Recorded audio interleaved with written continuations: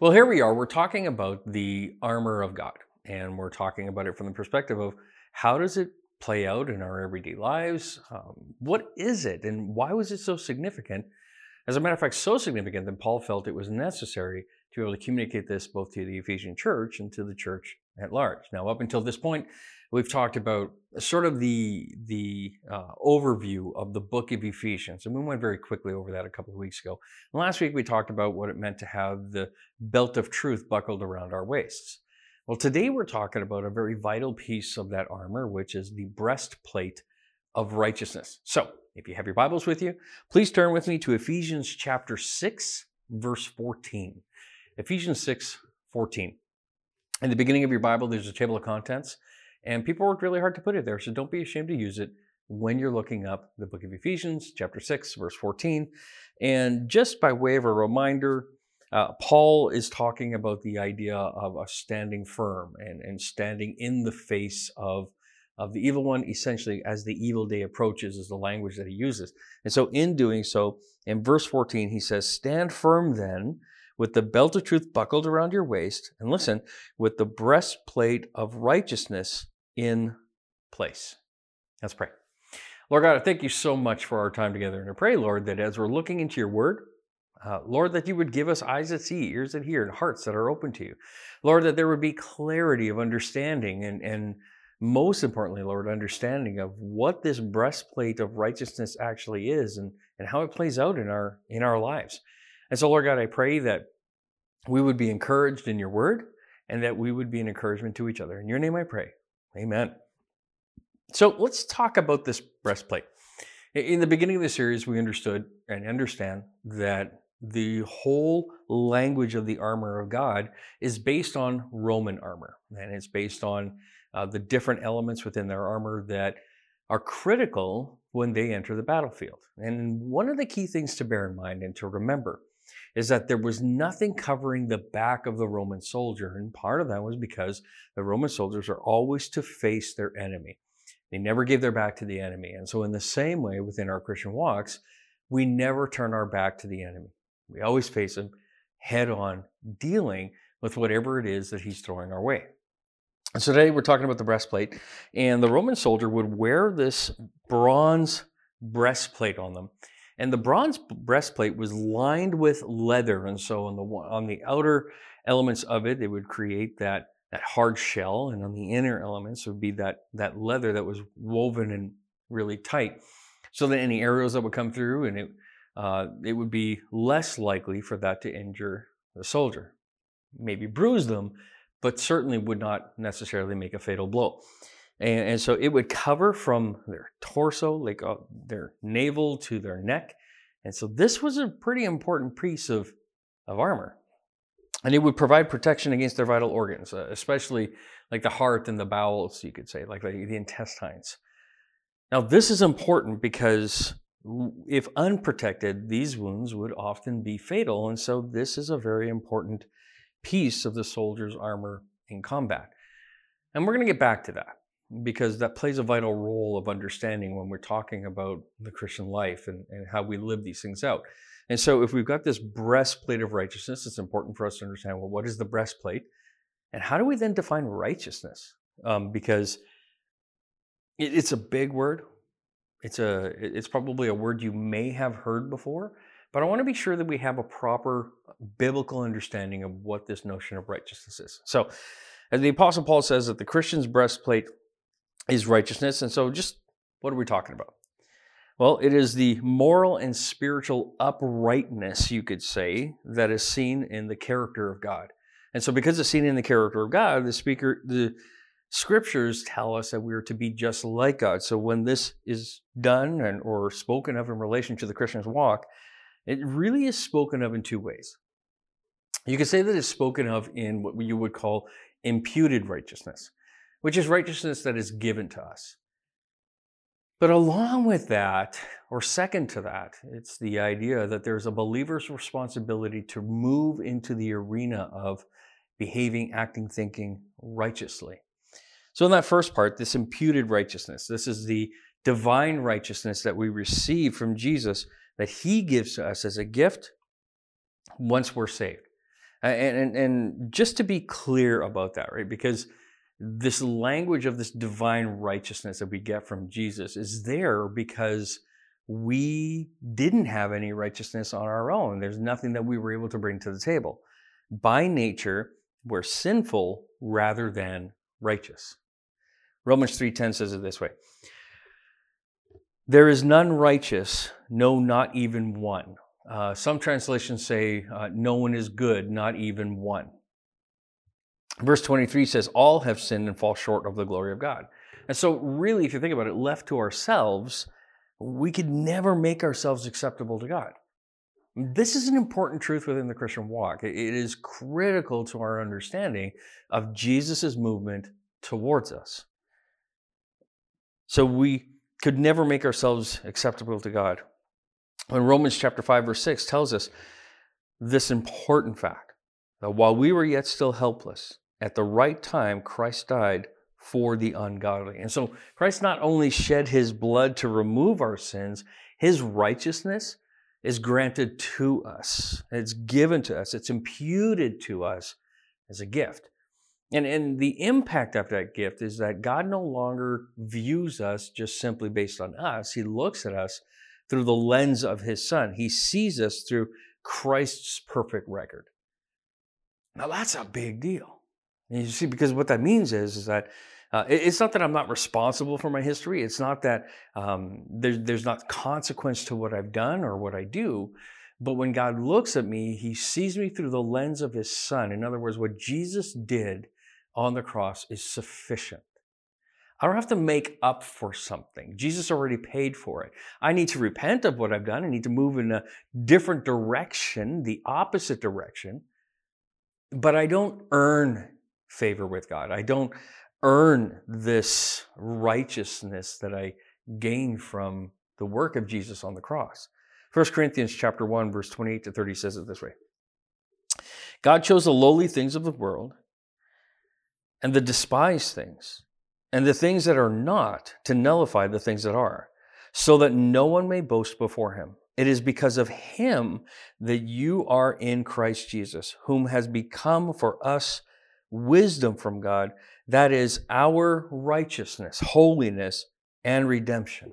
And so because the Christian has been, by an act of God, like an absolute gracious act of God, we've been made righteous, we're now responsible to that righteousness. So if you say the imputed righteousness is Christ's gift to us, Christ's righteousness given to us, and that the Father looks at us through the lens of the Son, then there's a responsibility for us to live out what has already been made true in our lives. In other words, we are to behave in righteous ways. We're to pursue righteousness in our lives. And so that is to be seen in our attitudes, in our actions, in our thoughts, in our words, and sort of like everything that we are. And so that does bring us to the believer's responsibility, which is that second part of righteousness. So the first part is imputed righteousness, which is that gift that we get from God where Jesus paid the price for everything. His righteousness has kind of been gifted to us, and God looks at us through the lens of his Son. And then there's kind of our part in, you could say, being led by the Holy Spirit. Like the Holy Spirit leads us into all truth, guides us and convicts us of sin, all that kind of stuff. And so helps us move towards holy living, Christian living. And so this is the idea of the believer's responsibility as it relates to behaving righteously. And so the Holy Spirit gives us everything we need to be obedient to Christ. This is an obedience issue. And so we become Christ-like as we are practically moving away from our old self and leaning into our new self. Old is gone, new has come. And so we think, we feel, we speak, we act correctly or righteously, just like Jesus did. 1 John 2:6. Those who claim to be in Christ must live as Jesus lived. And so there is this principle within Scripture of what it means for us to be obedient to Jesus and follow in his footsteps. Ephesians 4:22 and 24, in talking about the believer's responsibility towards righteousness, it says, "Put away as concerning your former way of life, the old man, and in verse 24, and put on the new man who in the likeness of God has been created in righteousness and holiness and truth. And so there's this command, there is this instruction for us to put away the old self, put on the new self. That's our part. Walking away from the things that don't look like Jesus and move towards the things that do. You know, the whole idea of I will become less so that he becomes more, the whole idea of this old man going away, like my old way of thinking, guys, like the selfishness and the self-righteousness and the like all those negative things that either wreck relationship or cause me to move in directions that are opposing to who God is, and choosing my sin nature over moving towards this new creation that God has made me into. These are the things that I'm to actively move away from in order to be more like Jesus. And so it's my responsibility. Romans 6:11-13 says, in the same way, count yourselves dead to sin, but alive to God in Christ Jesus. So you count yourself dead to sin. In other words, I'm not going to be bound by this thing anymore. I don't go in this direction. I move towards Jesus. Therefore, do not let sin reign in your mortal body so that you obey its evil desires. And you see, again, there's an impetus on our part to be moving in a direction away from sin, that we have a decision to make as it relates to these things. Do not offer any part of yourself to sin as an instrument of wickedness, but rather, listen, offer yourselves to God as those who have been brought from death to life. And so it's speaking as if there is this tension that we wrestle with. And in that tension, there's the recognition that there's a decision to make, and it's constant. Don't offer your body to the wickedness. Don't move in your old ways. Move towards the new ways. Move towards what is godly. As people who have been brought from death to life. And so the old way, you could say, was death, and this new way is life. Move towards life in Christ. And then it says, and offer every part of yourself to him as an instrument, listen, of righteousness. And we offer ourselves as instruments of righteousness. So when you take the idea of righteousness, the idea that Christ's righteousness has been granted to us as a gift. God looks at us through the lens of the Son. And then you have the believer's responsibility within righteousness to move in righteous ways. And you couple that together with the language of the breastplate that is supposed to be this protective armor. What is this breastplate of righteousness? How does it look? Well, I'll say it this way. The breastplate and righteousness, this whole idea corresponds with how things work out in spiritual warfare, you could say. You see, if righteousness, in terms of the believer's responsibility, is about right living, it's about right actions, it's about right thoughts and attitudes, it's about becoming more and more godly, then it stands to reason that the way that the evil one attacks us is going to be very planned and very specific. So for example, if he's going to conquer us, then he's going to need to control our hearts. Breastplate protects the hearts, right? And so if he's going to try and control us, he's going to try and control our hearts. He's going to try and resurrect our old self and cause us to consider leaning more into that old person that we are no longer instead of the new person that we've been created. And he's going to tempt us to think and feel and speak and act in ways that lack righteousness. And so then we become unforgiving, very judgmental. We lack grace. We lack love. Maybe we move towards falsehood and become liars or selfish or any of these things that are not what we're called into. And so righteousness, both imputed and the believer's responsibility, can guard or protect our hearts from the evil one's attacks. And it's simple that way if you think about it. If you are tempted towards falsehood, right? If you're tempted to lie, well, you know that that's coming from the evil one. You know that's the old person, not the new person. And so you're tempted to lie. Don't lie. Tell the truth. Why? Well, because you're pursuing righteous living. And you're living under the truth that that Christ's righteousness is actually enough to cover you, right? So even if he reminds you of who you used to be and trying to tell you, like, you're horrible or you're ungodly, you would say, yeah, you know what? On my own I am, but Christ's righteousness covers me. And so I'm going to be secure in that, and then I'm going to act upon that in order to move in that realm. So the reason I mention all this is that just as the breastplate of the ancient Roman soldier would protect his heart and his bowels, the breastplate of righteousness that Paul mentions here is designed to do the exact same thing for the child of God. In two areas of our lives where Satan most frequently attacks has a tendency to be our minds and our hearts, or our feelings, our emotions. And both of these things are like the way we think about things, our motivations, that sort of thing, our feelings.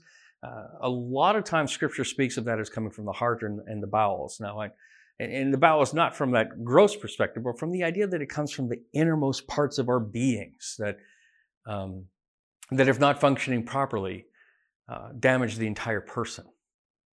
And so Satan's going to fill our mind with all kinds of false doctrines and manipulate our emotions. And you can say that he would use the state of the world around us, for example, using that to tempt us to think wrong thoughts and feel manipulated emotions. That he'll use confusion to warp our thinking and feelings to cause us to love the wrong things and even cause us to follow the wrong priorities and to have the wrong goals in life, to dedicate ourselves to the wrong loyalties, and to overcommit ourselves to wrong things. It's brilliant. As a matter of fact, not always even just wrong things. Like, I truly believe that one of the strategies of the evil one is that he wants to lead us towards good things in order to be able to lead us to false things. I can't get past the fact that the devil never lied to Jesus when he was tempting him in the wilderness.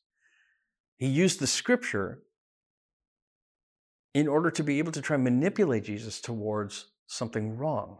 He used something good to try and move him to something wrong. And I wonder, in the world around us, how often does the evil one try to use something that we perceive to be good to lead us towards something wrong? Like, if he's leading you towards a particular opinion or thought process or anything that causes you to despise your brother or sister in the faith, you need to know that that's just wrong. That there should be no despising for us in the faith. That there's this immense call to unity within the Scriptures. And so anything that would detract from that goal and that pursuit of unity within the body of believers needs to be recognized as an attack from the evil one, because that's the exact thing he's attempting to do, is to create disunity. He wants to stop us from living holy, pure lives, and so he'll lure us towards envy and hatred and greed and jealousy and immorality and every other human vice you could think of. And he wants us to make light of our sins. He doesn't want us to confess our sins and to deal with it God's way. He wants us to say things like, well, yeah, but everybody sins. Everybody does it. Okay? That's true. Everybody sins. That's true. But there's this call to stop it. There's this call to repent of it, to move in the opposite direction of it. And so not to minimize it, but to recognize the egregious nature of what sin actually is, because it is a stumbling block within our relationship with the Father. And so we deal with it God's way.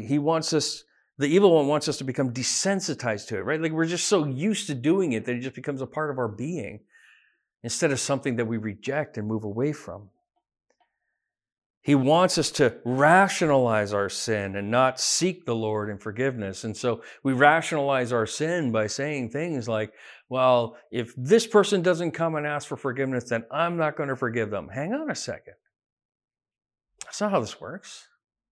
We don't rationalize unforgiveness. We don't rationalize bitterness, or we don't rationalize dissension, or we don't rationalize lust. We don't rationalize sin. We move towards righteousness, and in doing so, it protects our hearts from that poison of sin that could so easily entangle us and overwhelm us. And so to accomplish these and other goals, Satan's attacks, they come at us in the way we think and in the way we feel. If he can cause us to think about things in the wrong way, even if it's like 90% true, 10% false, if he can cause us to do that, we're still off the mark. If he can cause us to follow feelings that are not pleasing to the Lord, well, he can defeat us and drag us away from the Lord. And this is where I get so frustrated about the whole language of compassion, the deep desire to want good for others at the expense of truth. And man, I sit here and I think, okay, so we talk about how we feel about things, how we feel about people, and we want compassion towards them. But what informs the compassion? Like what is the metric that determines how we're to apply compassion in a person's life? And so if the evil one is able to get us to focus simply on feelings and allow the feelings to govern truth, then he's got it. He's got us. Because he's always going to lead us away from absolute truth. But if we can allow the absolute truth to inform our compassion, to help govern and instruct our compassion, I mean, now we got something. But understand that he doesn't want absolute truth attached to compassion. He just wants us to act compassionately. And so that's where the deformity, you could say, of our hearts, our sinful nature, well, it's easy to manipulate. And so this righteousness piece in how we think, how we act, how we feel, all of it comes through that rubric of the Bible. It is instructed by the scriptures. And so because people are sinful, we know that they need a Savior. Great. I want to introduce them to Jesus. Why? So that he can help them deal with their sin and put their sin to death. I understand that one of the things that we're to do as believers is take care of the widows and the orphans. And there's a way to do that biblically. All of these things. There's a biblical mandate to do things well. Justice issues. You know, in Isaiah, we read that we're not supposed to lean in towards people who are the ones who are accusing and pointing fingers, but we are to act justly, and we are to make sure that those who are being treated unjustly are taken care of, and this and that. And so we allow the scripture to define justly. We allow the scripture to define who we interact with as it relates to dealing with justice issues, all those kinds of things. Like, yes, we do justice, but we do justice biblically, and we move in towards righteousness in that sense. And the evil one tries to defeat us and drag us away from the Lord by causing us not to lean into, again, that belt of truth, not to lean into righteous thinking and feeling. And he can get us out of the fight by challenging how we think and feel. And so the breastplate of righteousness offers protection against these attacks of the devil. And with this piece of armor, when this piece of armor is in place, Satan will be unable to defeat us in those realms. We're protected. And we're still facing him. We're protected. Our hearts are, you could say, like treasure chests. And what comes out of that heart, what comes out of the heart, you could say, is whatever that primary influence on the heart is. Proverbs 4:23 says, "Watch over your hearts with all diligence, for from it flow the springs of life." And out of the heart flows our actions and the things in life that we lean into. The heart's either pure or corrupt, and somewhere in the middle there too, I suppose. And so the whole person's course of life is often governed by these things, how we think and how we feel. Their feelings and intents, attitudes, words, and actions. And so this being true, the proverb begins with saying, watch over your heart. Let's guard it. Guard the entirety of your heart with intention and recognizing that when you're guarding it, you don't let impure things in.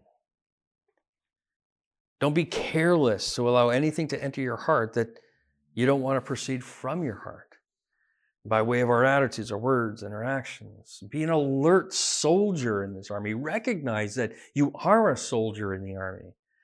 And so you keep diligent watch. Don't allow anything unauthorized into our heart's gates. So what are the heart's gates? Well, there are eyes, there are ears, there are thoughts. Anything that we allow our minds to feed on, because these things, ultimately what we're talking about is what are the things that become primary influences in your life? What are the things that you allow to be authority in your life? And if we want spiritually righteous thoughts, intents, attitudes, words, and actions and feelings to dominate our lives, well, then we need to feed on things and dwell on things that are going to move us into righteousness.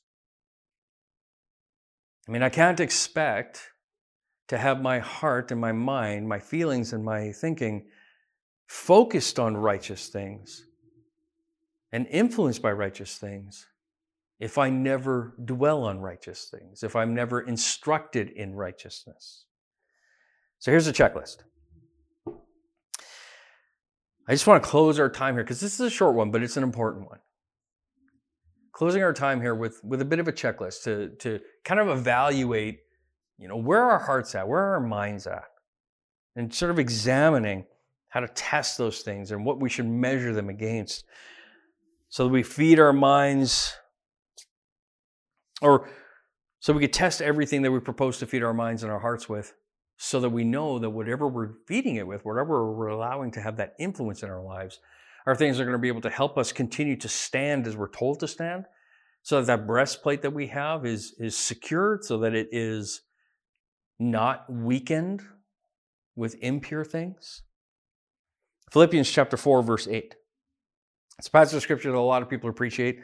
Some people use it as a life verse, and I think it's fantastic for that as well. But Philippians 4, verse 8 says this: "Finally, brothers and sisters, whatever is true."